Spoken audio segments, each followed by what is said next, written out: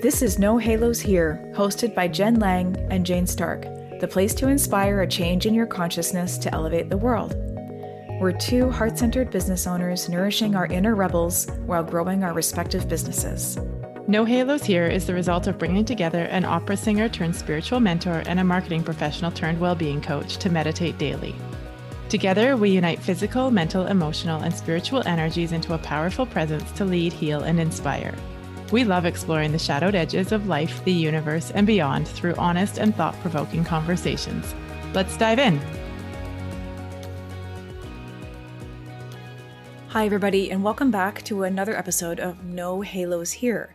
Today, you have me, Jen, on my own, and it's an interesting topic because when a retreat isn't a retreat also begs the question, when you set an intention to have a retreat, is it still a retreat? Or you don't have to be away from your regular surroundings to have a retreat. So I'm going to explore both aspects of this topic today, and just in the context of my own recent experience where I was co-facilitating a retreat near Whistler, and I was very excited to get away. It was my first in-person event in quite some time, and I loved my co-facilitators, the attendees, and the topics all just came together so easily. It was one of those beautiful synchronous events that just unfolded and came together with such ease and flow. However, I had in my head that I would have more downtime, and I did not. So it was very interesting to me that I came out of that retreat actually feeling more tired than when I went in. And that showed me a couple of things. One, for myself, that I hadn't thought about the level of output that I was going to be, or necessarily considered in advance, the level of output that I was going to be putting forward for this event. And also that I didn't quite set myself enough recovery time afterwards. And for me, doing an event like that, whether it's my own or whether it's attending, I like some integration time. And even though I had set a day or two, a day afterwards, I actually needed more than that to really comfortably wrap things up. I actually still have a couple of audio tracks that I need to process from that event. And it was almost a month ago, not quite. It was about, it wrapped up three weeks ago. So this sort of got me thinking about the question, when is a retreat not actually a retreat? Not in the same sense. I retreated from my home and from my day-to-day life. I was in a different community.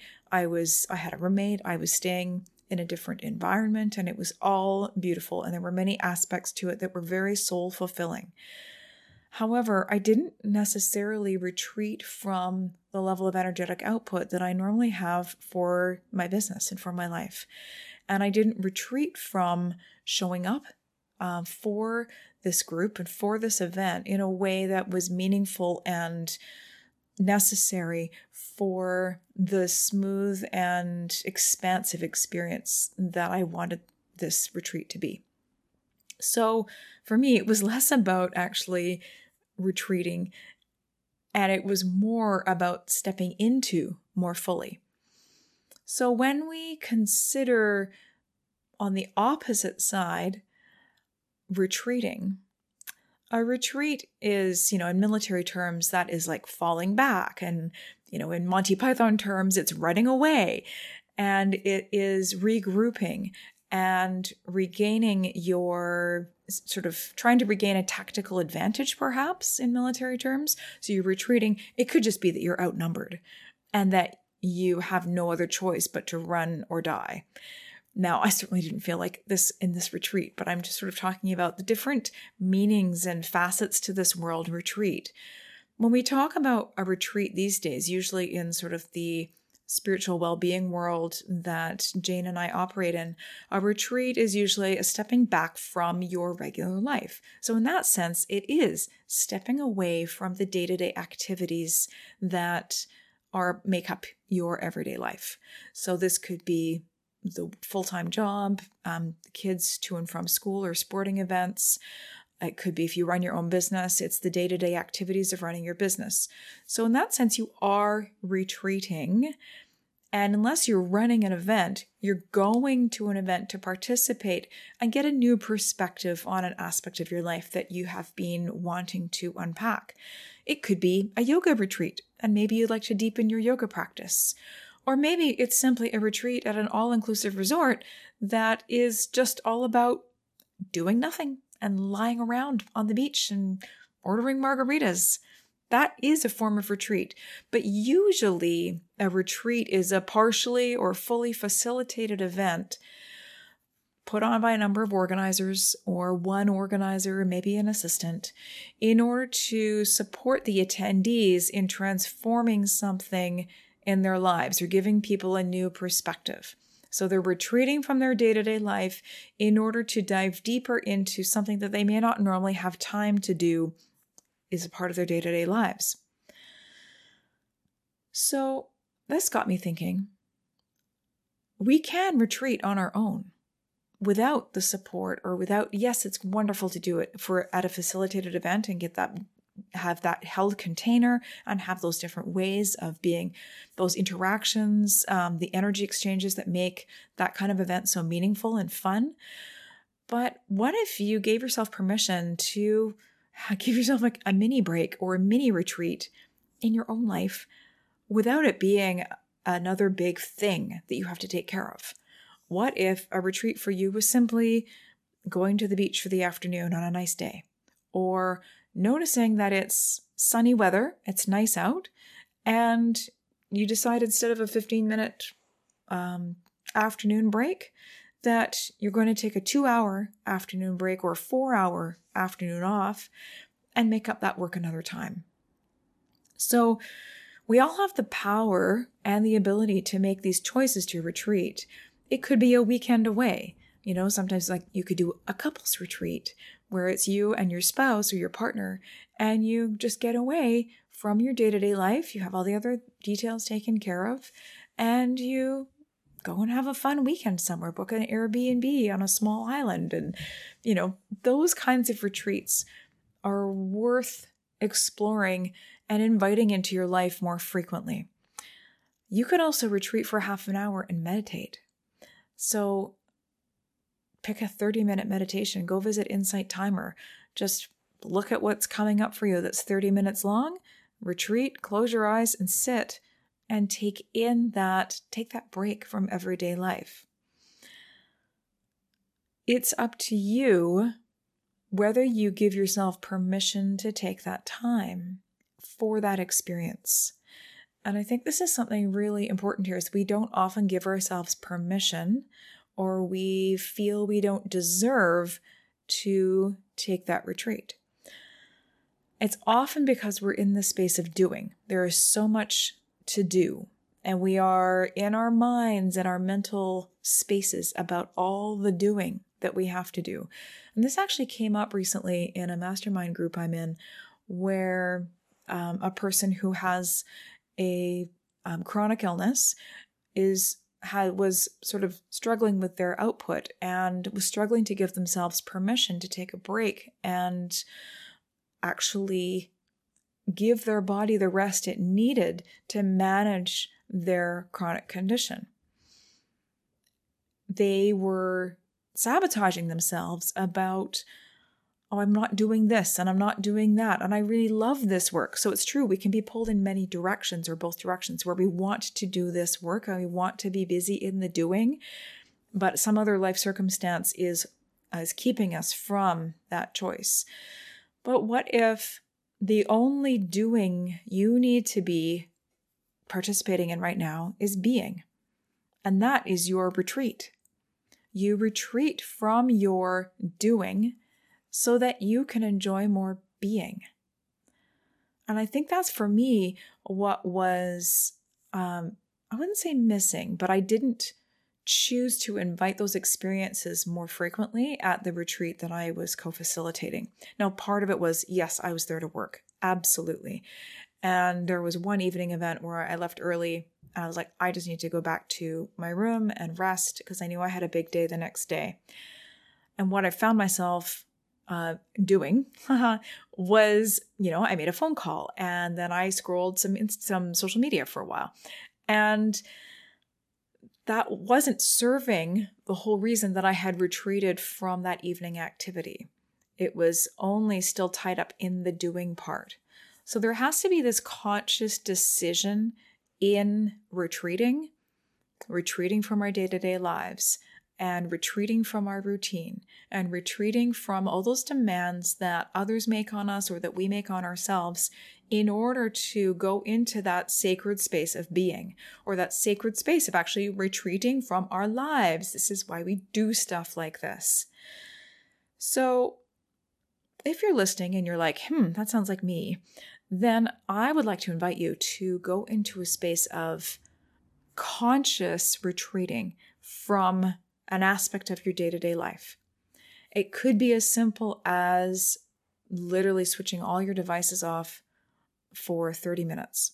It might be that basic, starting somewhere and noticing, because Jane and I talk about this a lot, noticing the thought patterns that come up, noticing the impulses that you might have to check your phone, or the impulse you might have to pick up that book. What if you literally sat there and looked out the window and watched the world go by? Remember people watching? Do any of you still enjoy doing that? I do. I love, when I was traveling more, I loved sitting in an airport and watching people go by and imagining, stories about their lives, or making up stories about their lives, because that's a fun, creative activity. And it means that my face isn't buried in my device or my book. There are times for reading, for sure. But when we make a conscious, powerful decision to retreat from our day-to-day lives and from our activities, then we are setting a new pattern for ourselves, or setting a new intention that we don't always have to be in doing. We don't always have to be in producing. We don't always have to be in impressing others. We don't always have to be in X, Y, Z, preparing this, doing that. I think our world has developed to this stage where it is that worship of busyness. It's that worship of productivity.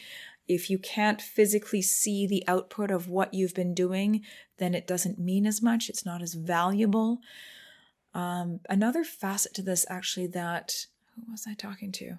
It might have been Jane and I having a conversation. It could have been another friend recently, where unless there is like a physical, tangible result, like, I don't know, cleaning the kitchen, then it's not as valued as, say, organizing the files on my desktop, which is still an energetically clearing activity, but it's not as tangible to someone else, and you're either in your household or in your life. So again, it's making these conscious decisions to both value the subconscious tidying, or value the digital tidying that you do, as much as you value that retreating from your regular life. Maybe you don't need to be doing any of that filing at all. It is simply retreating, reflecting, and breathing. Whew, what a concept. How fun would that be? So, in the spirit of that, let's retreat for a minute. 1 minute, I'll set a timer. And breathe. I invite you to breathe with me, starting now.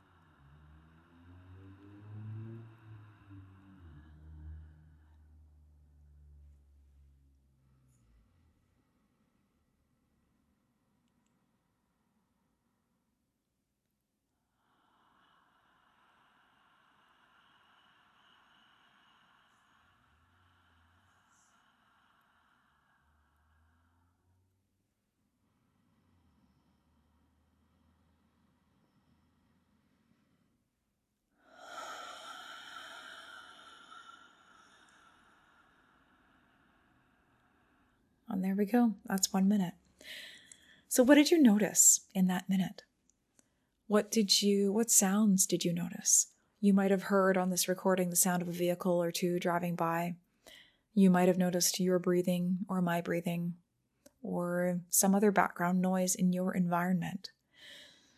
So this is when a retreat is a retreat, because you're retreating from the engagement in the automatic activities and the automatic unconscious doing that we often get trapped in. So this next week, I invite you to practice more retreating than you have considered before. And maybe you go and look for a retreat experience that's facilitated. And maybe you go look for that weekend, or you book that weekend to get away with your loved one or even with your family, where you retreat from your normal environment in order to enjoy a different perspective. It doesn't necessarily have to be a vacation per se, but a retreat is a wonderful way to be able to have a perspective on things in your life that isn't available to you when you're living your day-to-day life. And in the same token, while you're on retreat or when you come back, give yourself a day to adjust or adapt into your normal routine again. So if you have the space to do that, or even half a day, and don't come home on a Sunday night at 10 p.m. and then get up at 6 a.m. and start your workday morning as normal. So give those things a think and consider what a retreat means to you, whether it's long or short, somewhere exotic, or maybe just your backyard. And let me know what you think, okay? Thank you so much for being here today on the No Halos Here podcast. And Jane and I will see you next week with our next episode. Have an awesome, awesome week. And one more thing.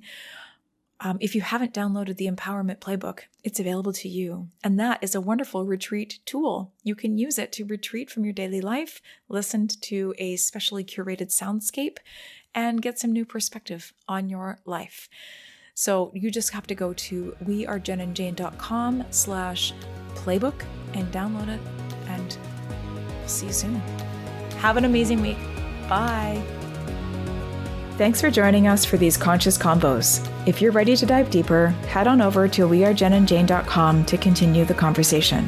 If you loved this episode, please take a moment to share it with your friends or your network and leave us a review by going to Apple Podcasts. Find us on Instagram at wearejenandjane and let us know what you enjoy and what you would like to see more of. We'd love to hear from you.